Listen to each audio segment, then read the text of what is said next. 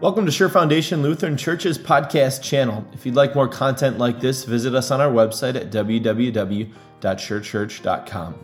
The following sermon was preached on January 2nd on the basis of Galatians chapter 4, 4-7.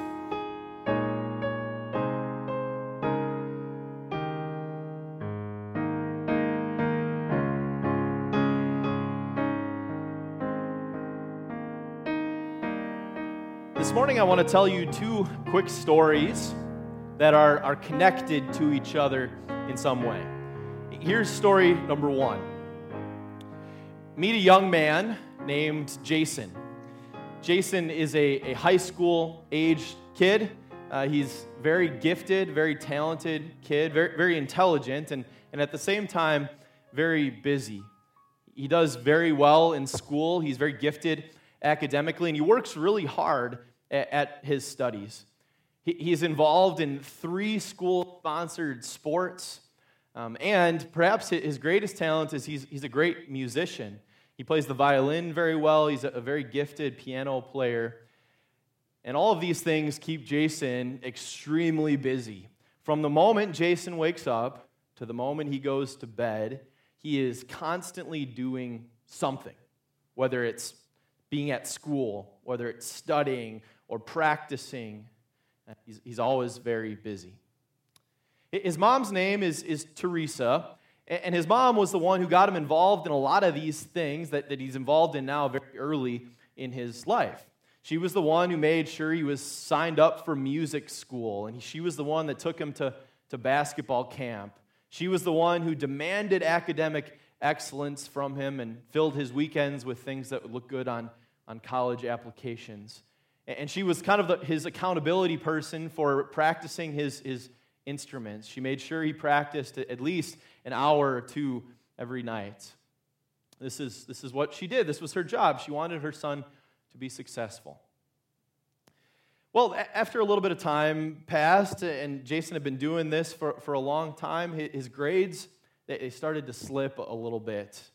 And he started to miss some of the regularly scheduled events that he went to in the past, but for whatever reason, he was skipping out on now. And after that went on for a little while, Teresa kind of became concerned. And before too long, she decided it would be a good idea to call in some outside help. And so she called their pastor and wanted him to come to help Jason get back on the right track. It was going to be an intervention of sorts. And so the pastor came, and he sat down with Teresa and her son Jason, and this is what he observed. He observed a worn down and defeated young man, and he observed a kind of a fidgety and frustrated and maybe a little angry mother. He began to have this conversation with them, asking them both questions.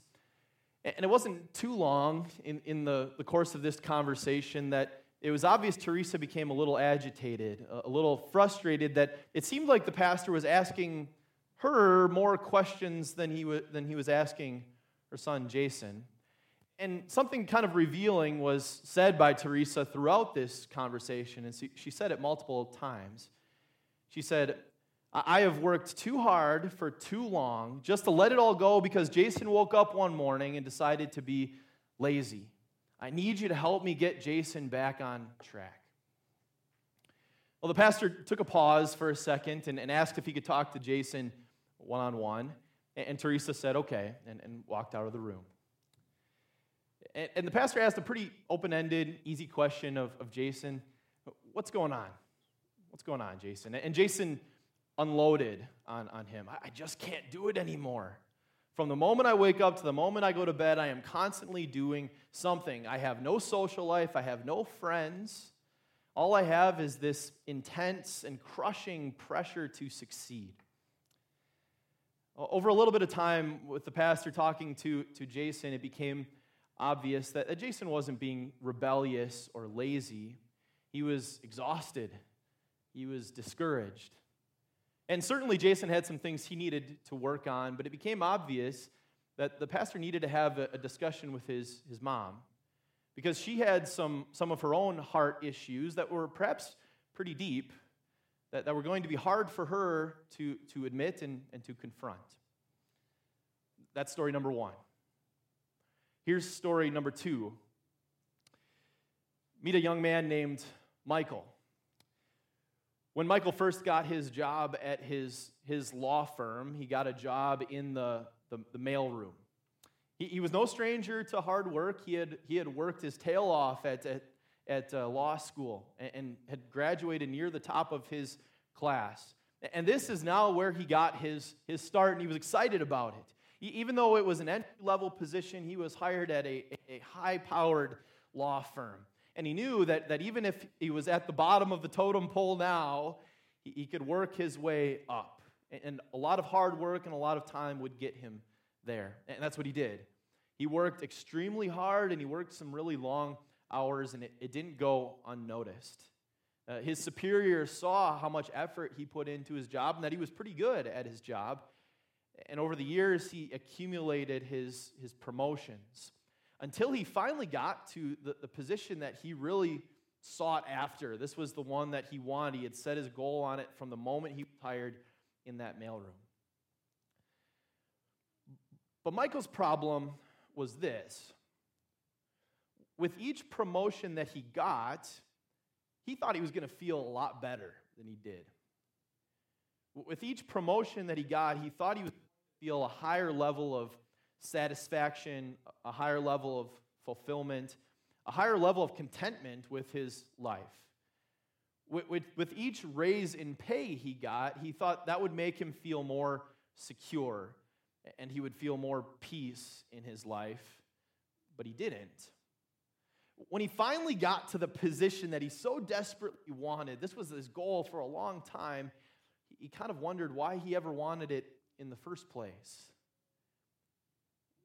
He had worked for years and years, and he wondered if it was kind of a wasted endeavor. I told you at the beginning that these two stories are connected. And I know you've only heard a short tidbit of each of these stories, and we could probably spend more time on each of them. But the thing that connects Michael and Teresa's story is the problem they were struggling with. Michael and Teresa were both struggling with their identity. Perhaps Michael's the easiest one to point out. He was finding his identity in his work, and maybe more specifically in the success that he was achieving, that he was having at work. He defined himself by his job. For Teresa, she found her identity in her son, in her son's success, or you could say in his failure. She defined herself, she found her own worth in whether her son succeeded or failed. Believe it or not, this concept of identity, what Michael and Teresa are struggling with, is something that's actually talked about a decent amount. The Bible talks in terms of identity from the beginning to the end. And Galatians 4, that we're going to look at today, talks specifically in identity language. But if you're going to take all of those passages that talk about identity and all of the different accounts and stories that talk about identity in the Bible and put them together, you would find a common thread running through them all. That is, if you find your identity in someone or something other than Christ, then you are going to have identity issues, which is a big deal because your identity governs everything about your life. Everything you think, everything you say, everything you do is governed by your identity. Think about it for a second. Your identity is really as simple as answering the question, who are you? And you could probably answer that question in a lot of different ways. There's maybe even 4 or 5 ways that you could answer it right now, but deep down, when you strip everything else away, there is one identity that is perhaps your primary identity, the one that governs most of what you do in your life. In the case of Teresa, her identity was all wrapped up in another human being, namely her son, right? Jason. But as awesome as Jason was, and he sounds like a pretty awesome kid, he was still a sinner just like everyone else. And he could not fulfill the expectations. He could not fulfill what his Mother Teresa asked of him. In the case of Michael, he found his identity in his job. But as prestigious as his job was, and as hard as he worked at it, his job could never give him what he sought from it. Because Michael and Teresa were looking for a vertical identity from horizontal sources. They were looking for an identity that only God could give them. Michael and Teresa's stories are not unique. Perhaps you don't struggle with the exact same or that specific identity issue that Michael and Teresa were struggling with, but certainly in a different form. Many times, unknowingly and unwittingly, we find ourselves searching for our own identity in people or in things that are not Christ. And throughout our lives, it changes. At different seasons of your life, you perhaps find your identity in something over something else. And we should say that none of these things are necessarily inherently bad things in and of themselves. In fact, a lot of them are good things. It wasn't wrong for Teresa to want her son Jason to be successful. It wasn't wrong for Michael to work hard at his job and enjoy his profession. But the point is whenever you search for your vertical identity from horizontal sources, you're never going to be fulfilled. You're never going to be content. And those horizontal sources can never give you what only the vertical source can. So it was for this reason, this very reason, at just the right time, that God sent his Son. Because he knew what your identity would be without him. Your identity would be exactly what you were born into. Slavery. You would be slaves to sin, unable to stop yourself from sinning. You'd be slaves to death, unable to escape death. You'd be slaves to the devil, always seeking to serve his purpose. And you were born without a vertical identity. And so you would hopelessly spend your life searching for a vertical identity in horizontal sources. And for this very reason, God needed to send his Son. And even more than that, he needed to send his Son to be born of a woman. He had to be true man. He had to be truly like us in every way, except to not sin. He had to be born under the law so that when he didn't sin, he could do what we couldn't and keep that law.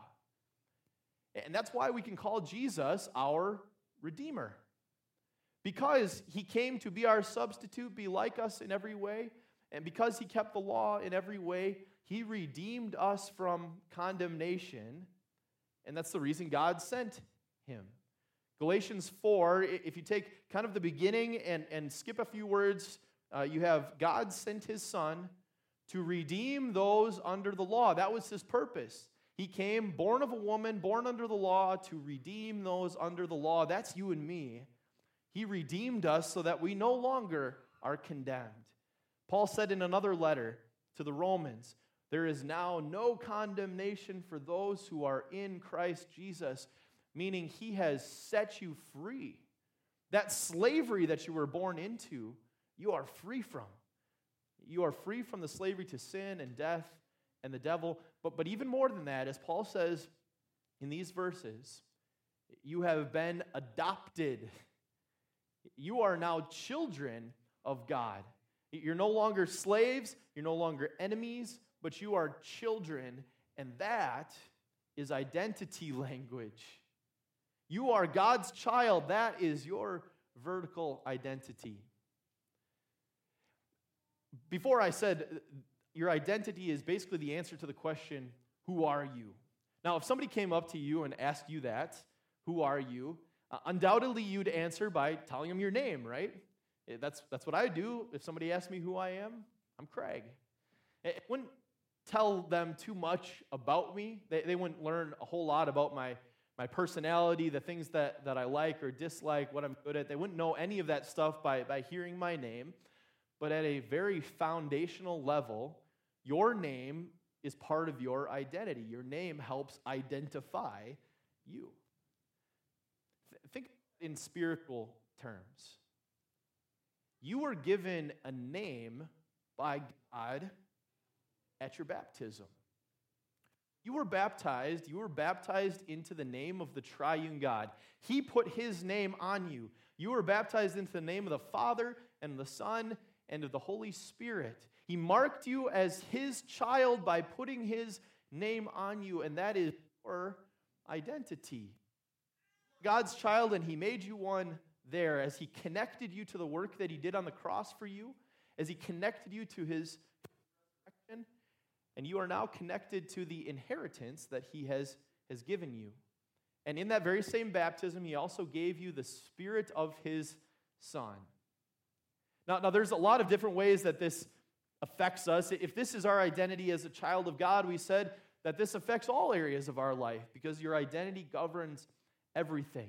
And we could talk about a lot of different things, and the Bible does, but in Galatians, it names two ways that this affects your life, that this identity as a child of God changes things for you. Here's number one. When you were a slave to sin, you could only see God as the righteous judge, as the judge who would punish you for doing bad things, as the judge who was punishing you for doing bad things. You would have and ought to have been terrified of him. But because you have been made God's child, you no longer are terrified of God. But as Paul says, you can address him like a son addresses his father, or a daughter addresses his father, and say, Abba, Father, which the closest translation to that for us in English is Daddy. Familiar, very comfortable way of addressing your father. You don't address your father as Daddy if you're scared of him. You address your father as Daddy when you're comfortable, when there's a close relationship between you and the Father, and because God has made you his child through Jesus, that's how you can address your Father. Not in fear or terror, but knowing that your God is a loving God who has won your salvation for you. Confident in your identity. Here's number two that Paul gives us here. When you were a slave to sin, you had no inheritance. You had no rights of sons. In fact, the only thing that you had promised was a promise of eternal punishment. But when God made you his child, when you were given that status as a son, you received the full rights of sons. That's what it means when it says adoption to sonship. This is kind of a legal way of talking relationship with God. And in that day, if you had the rights of a son, you were the one who would inherit the father's inheritance. Because you have been made sons of God, because you've been made children of God, you have God's inheritance, which means on the day that you die, you will enter eternal glory with him. You have the inheritance of heaven, and because God has made you his child, and that is your identity, you have complete confidence in that. Until the day that we die, or Jesus comes back, whichever one comes first, we will constantly need to be reminded of our identity. We still have a sinful nature that's still going to try to find our identity in these horizontal sources. And so we need to be reminded consistently and constantly that we are a child of God. And that happens through the Word, through sitting and listening to the Word, through pondering what God is telling you, through being reminded of your identity in Christ. So let that be your encouragement to make staying in the Word a part of your New Year's resolution, let that make Galatians 4:4-7 especially important to you. That would maybe be verses that you play over and over again in your head. That these would be verses that you go back to remind you of your identity in Christ. That these would be verses that are constantly cycling through your head because this is who you are in Christ. He has given you the greatest gift ever in His Son, and through His Son has given you the gift of an identity. Amen.